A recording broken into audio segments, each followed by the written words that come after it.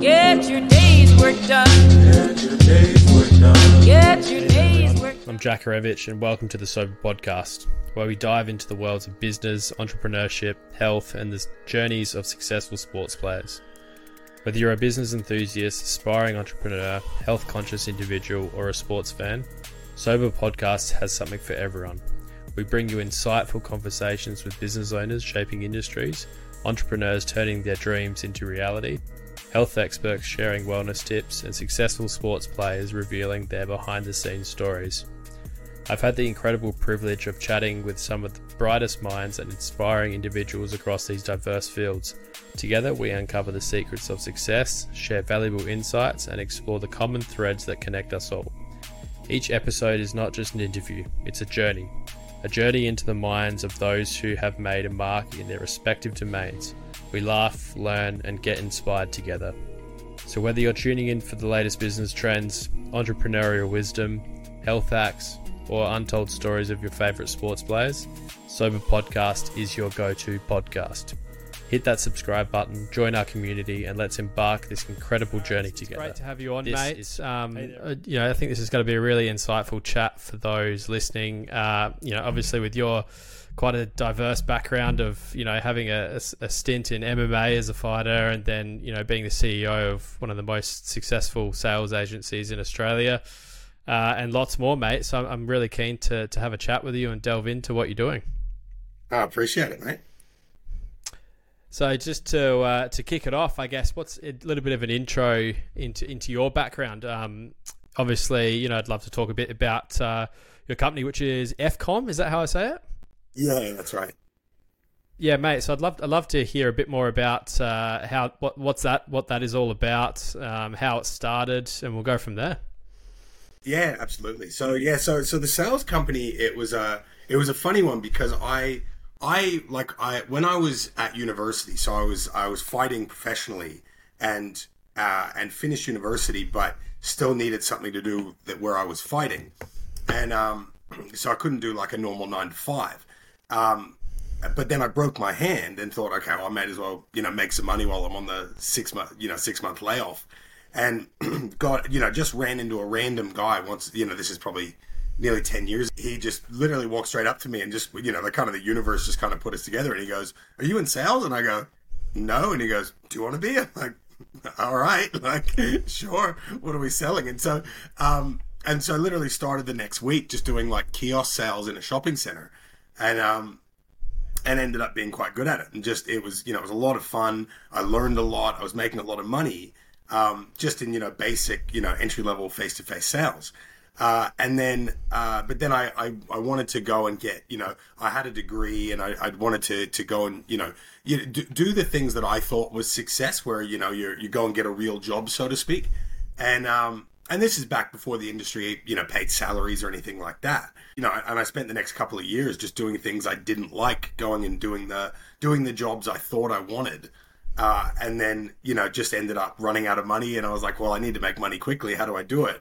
Well, why don't I get back into face-to-face sales? And so it was kind of like that perfect girl that, you're kind of dating and, when you're young, but then you got to go and, you're just not ready for that relationship. So you go out and, try a few other relationships, and you come back and they're single, you're single, and you get back together, and it's perfect. And so we started the company officially about 6 years ago. This is when I got back into it. And it's just been, it was one of those ones where I was very fortunate in that most of the things I tried, I'd had some success at, but what I realized, it was I didn't really take the company that seriously until I went to a conference and someone told the story of, Hernan Cortez, the burn the boat story. No, I don't. Tell us about it. It's pretty overdone in sales. People talk about it a lot in sales, but it's the idea that the Spanish tried to conquer Mexico, and the Aztecs were very fierce warriors, and so they tried to take it over with 500 people. Didn't work. They got sent back. Came back with 1,000. Didn't work. Got sent back. Came back with 2,000. Didn't work. Got sent back. And Hernan Cortez was a conquistador who was stationed in Cuba. And he watched it all happen, and he wrote to the king, and he said, "Look, I know what the problem is. I can get this done. Send me 500 of your best guys, and I'll take the place over." And he goes, "Oh, what have I got to lose? Whatever." And so they did. And when they got there, they beached the ships, which obviously you're not supposed to do. And he gave all the generals a flaming torch. And they kind of looked at him like, it's the middle of the day. What do we need these for? And he said, I want you to burn the boats. He goes, well, if we burn the boats, we can't come back home. And he goes, exactly. We either take this place over or we die. That's it. And now they speak Spanish in Mexico. And for me at that time, where I had never really committed to something, I realized that all the things I was doing, when I would get bored or it would get hard or I'd fail, I'd go and do something else to make myself, feel that excitement. And I never embraced that grind and embraced the failure. And it wasn't until that day that the business in my mind really started. And then we went from 0 to 100 very, very quickly. Yeah, that's amazing. So it's like one of those classic things, like you said, of it kind of fell into your lap somehow, but obviously there was a bit of grit and determination that went on in the background too. I always think there's a strong element of serendipity involved in everything. I feel like the world always, if you're so inclined to believe it, the world happens for you, not to you. And if you're good at reading the tea leaves and seeing, okay, why is this happening? What am I supposed to do with this? You can get very good at feeling like you're on a path and finding that path that you feel like the universe is setting for you. Yeah, it's I definitely agree on that point. And I guess like when in terms of because you won a few MMA professional fights, which obviously going from fighting to sales kind of similar because you it's both probably pretty stressful. But what was that like, in that transition from, I guess when you were focused on being a professional athlete to focusing on something more in, I guess, the corporate sales world?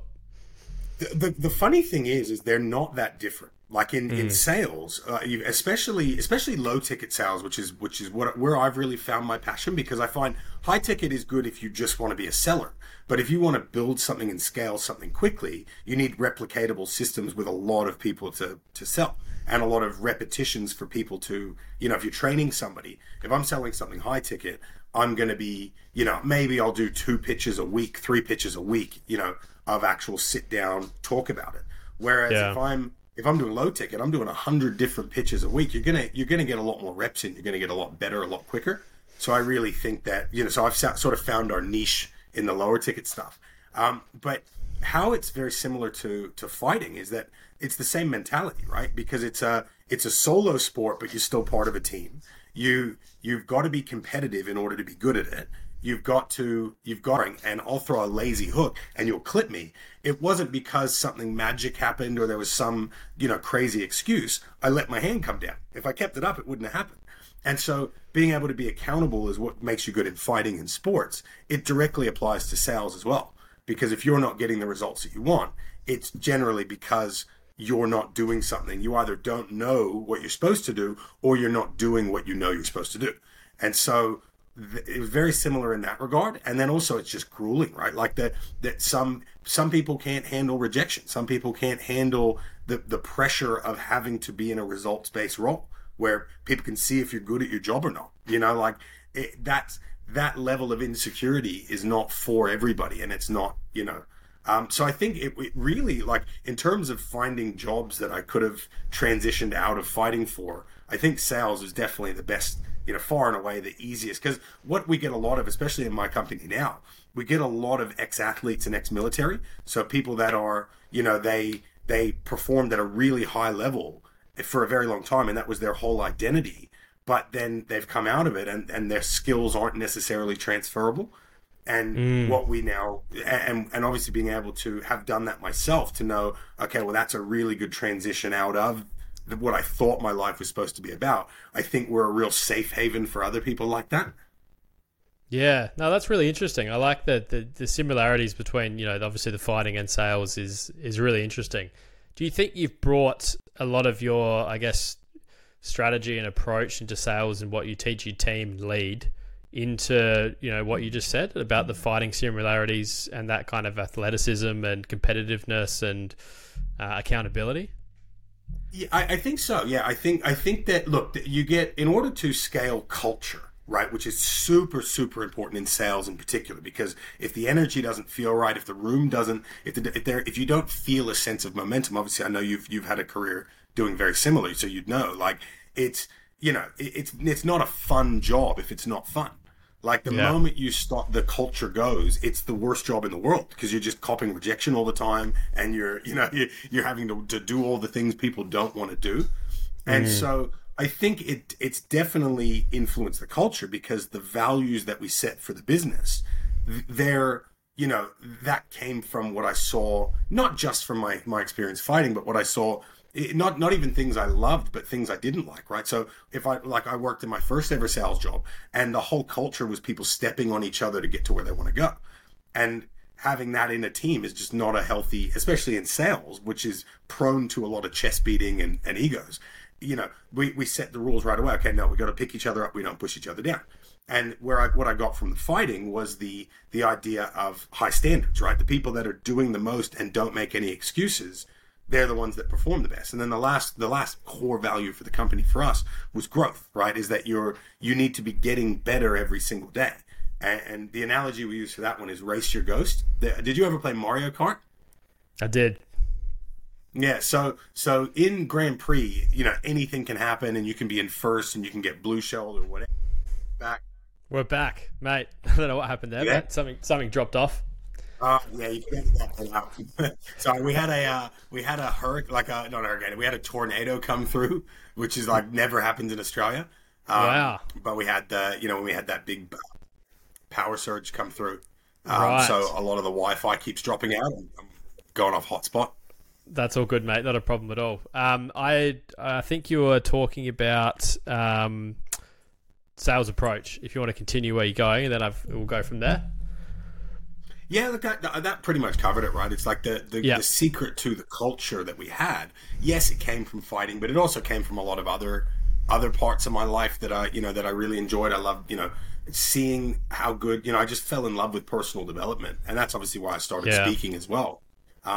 And so just having a team that cares about each other, that has high standards and doesn't accept BS, and races your ghost, right, is focusing on getting better every single day rather than just trying to compete with other people or just going out to win the day. If you're going out to learn and get better, if you win, great.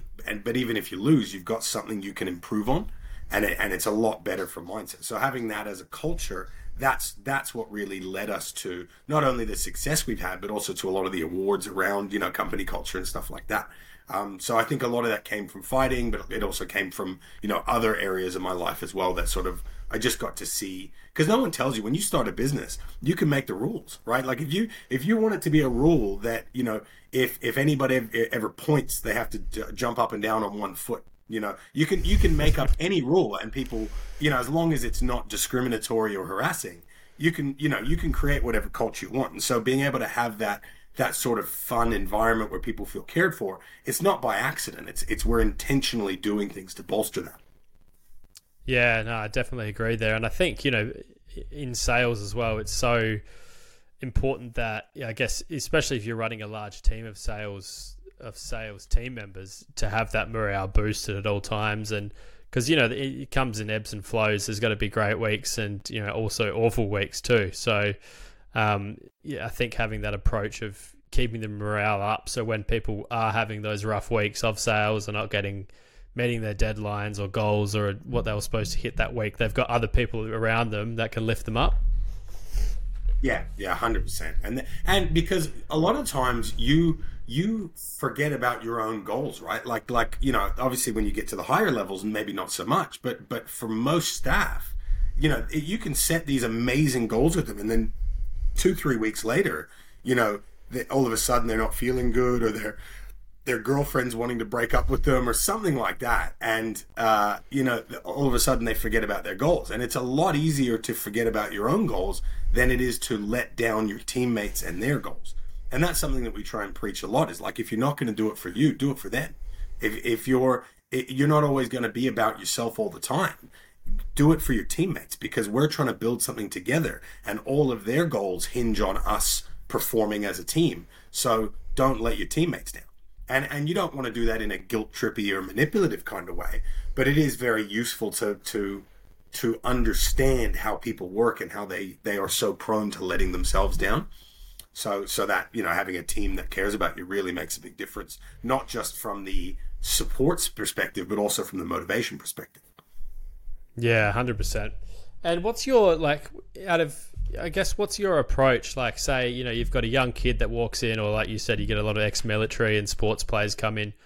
What's your, I guess, training technique, advising technique, and to get them, you know, performing at their optimal best, I guess, from as a development? Like, if someone, you know, a stranger Joe Blow walks in tomorrow and he wants to come work with you, what's the kind of steps you take in your business to ensure that they hit their successes? Yeah, look, it's meticulous, like, because you got to understand what kind of business you're in, right? Like, Blockbuster thought they were in DVDs. They weren't. They were in entertainment, and now they're out of business, right? Kodak thought they were in film. They turned down the patent for the digital camera. You know, they were in memories, and now they're out of business, right? And so for us, I've always realized I've never been a sales, you know, business owner. This has never been a sales business. This is a personal development avenue. It's a leadership factory. People come in, people who have an above average desire to be successful, right? And have the capability to be great, come to us to help them achieve that. And I'm very aware of that. And so when we realized that that's what our business, or the core of our business was, well, then we went deep on that, right? And so we attract much better candidates, because once we understood that that's what we were about, that we could teach you, in particular, the communication skills that come from sales, the mentality that comes from sales, the leadership, which comes from being in, you know, low ticket, where we are scaling very quickly and being part of a business that wants to scale. And the networking that comes from it. I mean, I genuinely believe that we provide a better business education than any university in the country. And I'll stand on that. You know, I'll back that any day of the week. And so if that's what we say we're going to be about, then we've got to pass the salary test, as Simon Sinek says. You know, where you've got to be congruent with who you say you are. And so if we're going to be the best self-development, you know, personal development, business development avenue in the world for people with an above average desire to be successful, how do we maximize that and make sure we back that up? And so the first thing is obviously making sure we're bringing in the right people, because if you're bringing in people who are lazy, people who don't want to learn, people who don't want to take feedback, who don't actually care about their own growth, you know, if you're bringing in the wrong people, that'll poison the well very quickly. So our recruitment is really, really like rock solid. So that's step number one, is making sure the right people are coming in the door, and we're not getting desperate. So we've really gone, you know, in my opinion, become, you know, experts in sales recruitment, because we had to, because we needed to sustain the, you know, if we look back on everything that has gone wrong for us, it's 90% of it's been personnel issues. So making sure that we're, you know, smart about that is step number one. But then if they do make it in through the recruitment process, which is quite lengthy but also quite quick, then they're going to get looked after. So they get an online platform so every day for their first 3 months, there's a new skill that they're meant to learn and apply each day, which is really cool, because that makes it very fun for them, because they get what's called positive feedback. So you're going to learn something, you see it work, so you're really excited, you're anticipating learning the next thing, you're even more excited when that works, you're even more excited to learn the next thing, and you get this like upward spiral of dopamine that comes. So people really get hooked on the job in their first 3 months in particular. And then once they've made it through the sales training, and they've hit promotions that are all, you know, we set the promotions around criteria they have to hit to demonstrate they know what they're supposed to do.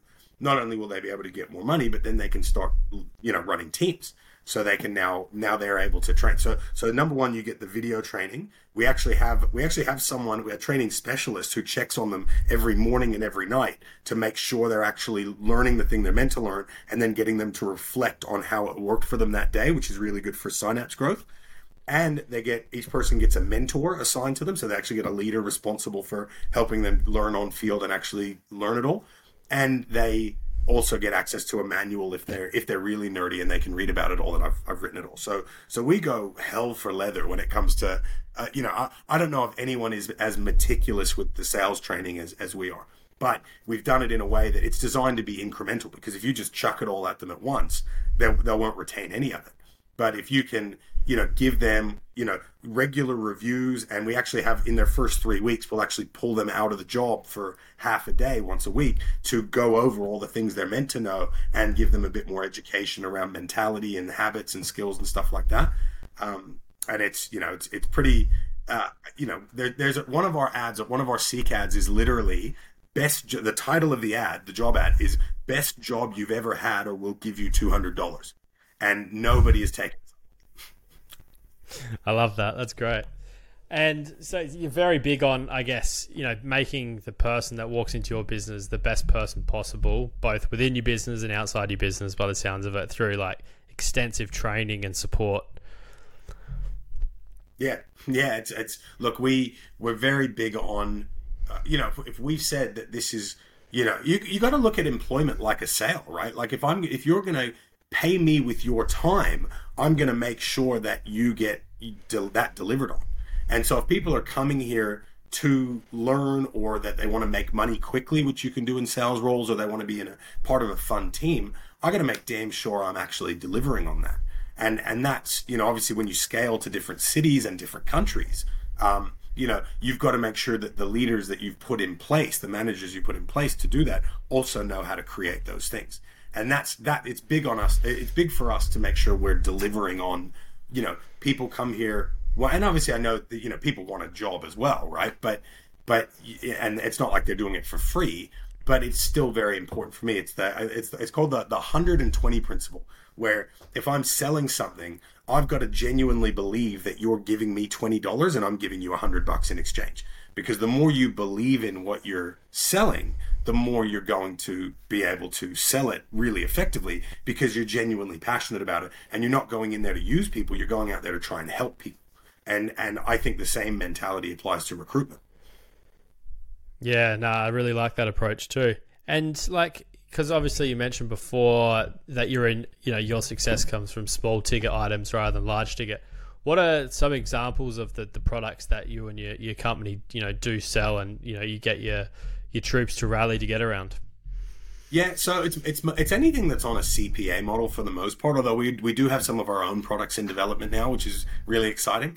But it's obviously pretty much like mercenary style. It goes under marketing, right? It's like any agency specializes. So some will specialize in radio, some specialize in social media. We specialize predominantly in face-to-face, because you can close on the spot. It's more effective and it's more fun.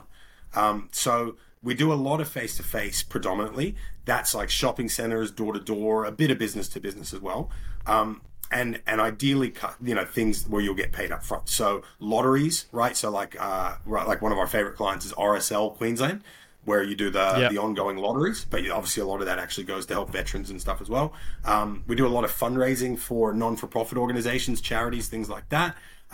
We've done a little bit of fitness stuff, and some lead gen and things like that.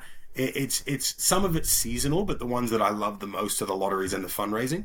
But it's, if there is a good product that our guys get around, we can do that as well. Yeah, no, that's really interesting. A really unique kind of sales realm that most people would have no idea that existed, I guess, in some sense. Well, it's also because it's hard, right? And that's good for me, because if you learn how to do it and you can teach it really well, then it's not hard. But it's not an industry where I ever really worry about like a multinational conglomerate coming in and trying to take market share, because unless you've grown up doing it, unless you've started at the bottom, it's very, very hard to manage. And so there's a real niche there for us, and it motivates me, because I feel like I'm, being given that opportunity. I want to make sure that I'm showing my gratitude for it by making the most of it. Yeah, no, most definitely. And obviously by having a bit of a research into what you've done in the past, I've seen you've got a book as well in sales, which is amazing.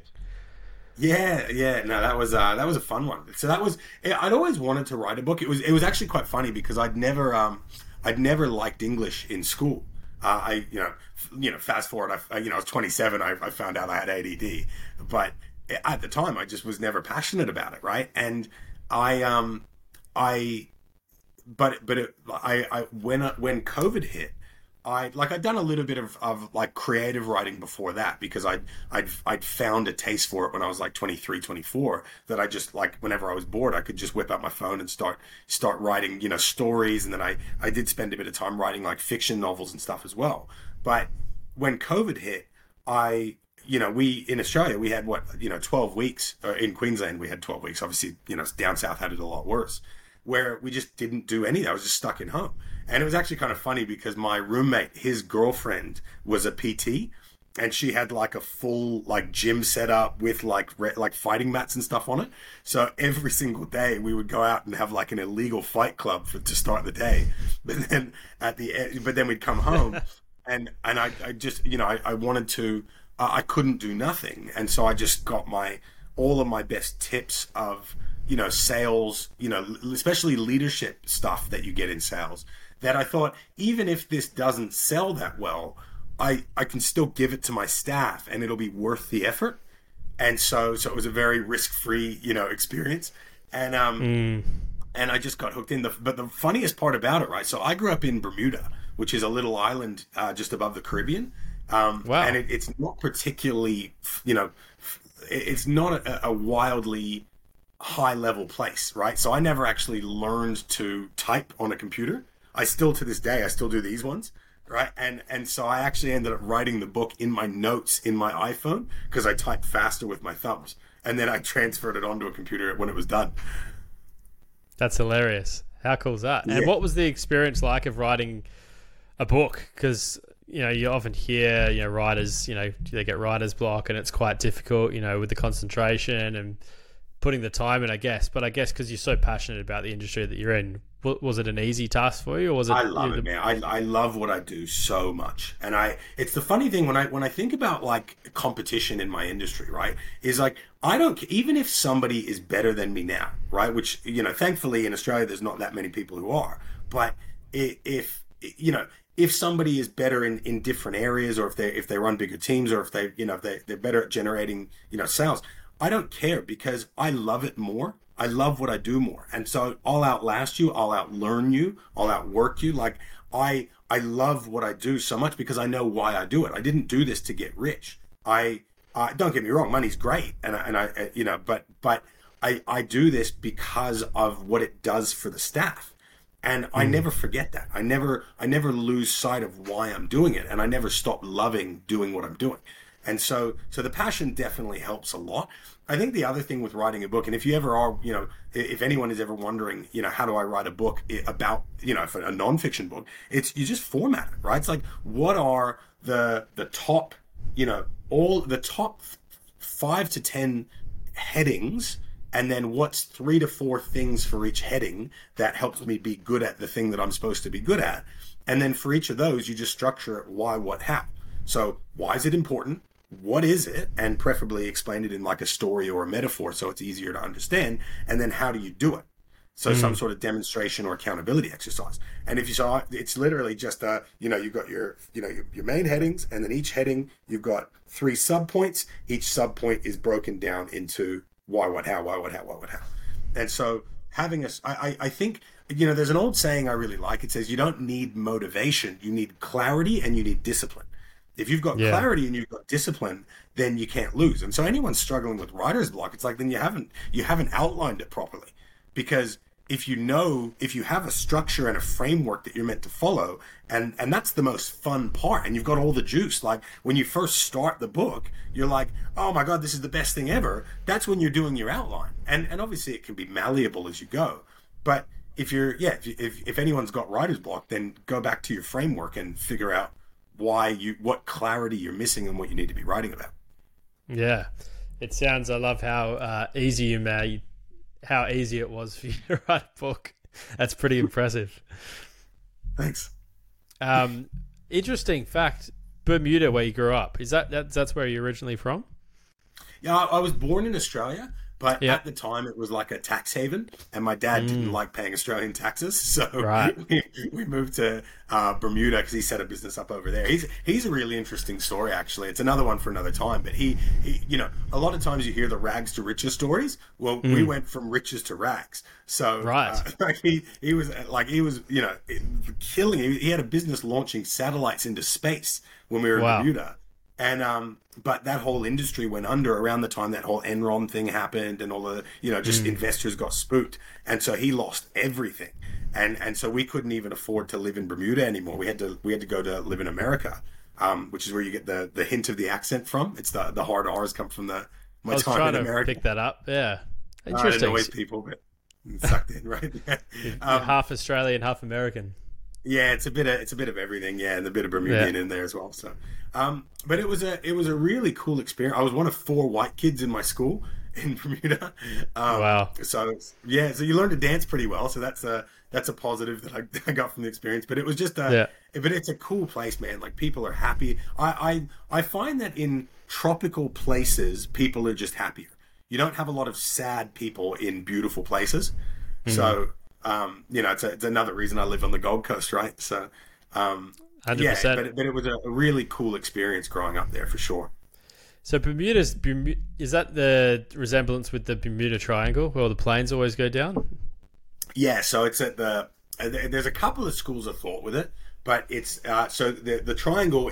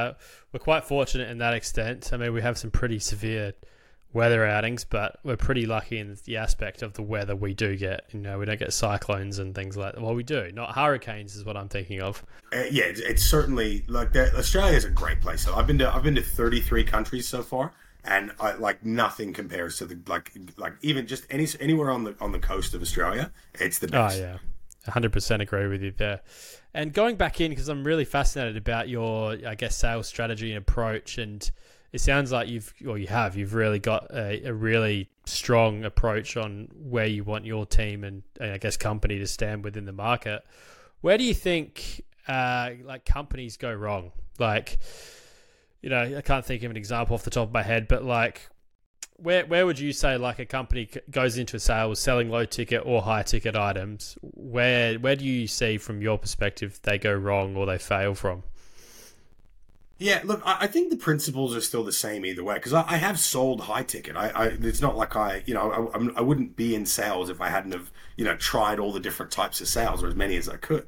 Yeah. And I personally just don't have the attention span for it. Like I don't like, we've got a meeting and then we've got another meeting and then you're not ready yet. So let's circle back in 6 months. It's like, it's just not as exciting to me. And it doesn't help me do what I feel like I've been put on the planet to do, which is create leaders. Through the structure. So but I think where I see a lot of businesses going wrong is, number one, they don't give enough recognition.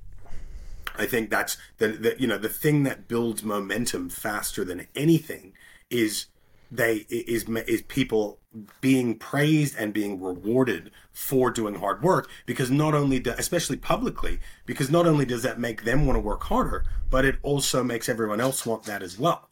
So I think recognition is one thing that's really missing from most business, not just sales businesses, but businesses in general. They'll have the old model of let's throw a bunch of crap at the wall and see what sticks when it comes to hiring and training. So they don't put a lot of effort into their training. They think that it's about finding the right person, and that person will inherently be good.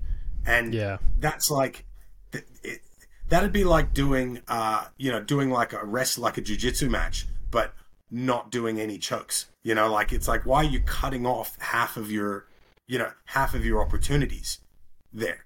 And so that one I see is a real issue from a lot of people, is they don't invest in training because they're just lazy. They think it's about, they've had good experiences finding good people, and then they just stick them with someone else and say, hey, follow them around and let me know how that goes. And then they wonder why their business is so inconsistent. So I think that's a big one as well, is that old school mentality of resources, not resourcefulness. So we put a big focus on let's make the most out of what we've got, rather than let's just acquire as much as we can. And it's a much more effective strategy for success. It's actually, have you read the book Outliers by Malcolm Gladwell? No, I've heard good things about it though. So there's one thing in there that I really liked, is they talked about why you've got the racial stereotype that Chinese people are good at math, right? But the funny thing about that is that there's no data whatsoever to show that northern, inland Chinese people are good at math. It's people that came from, traditionally, not everyone obviously, traditionally came from the areas in the south where there were a lot of rivers, where they did a lot of rice farming.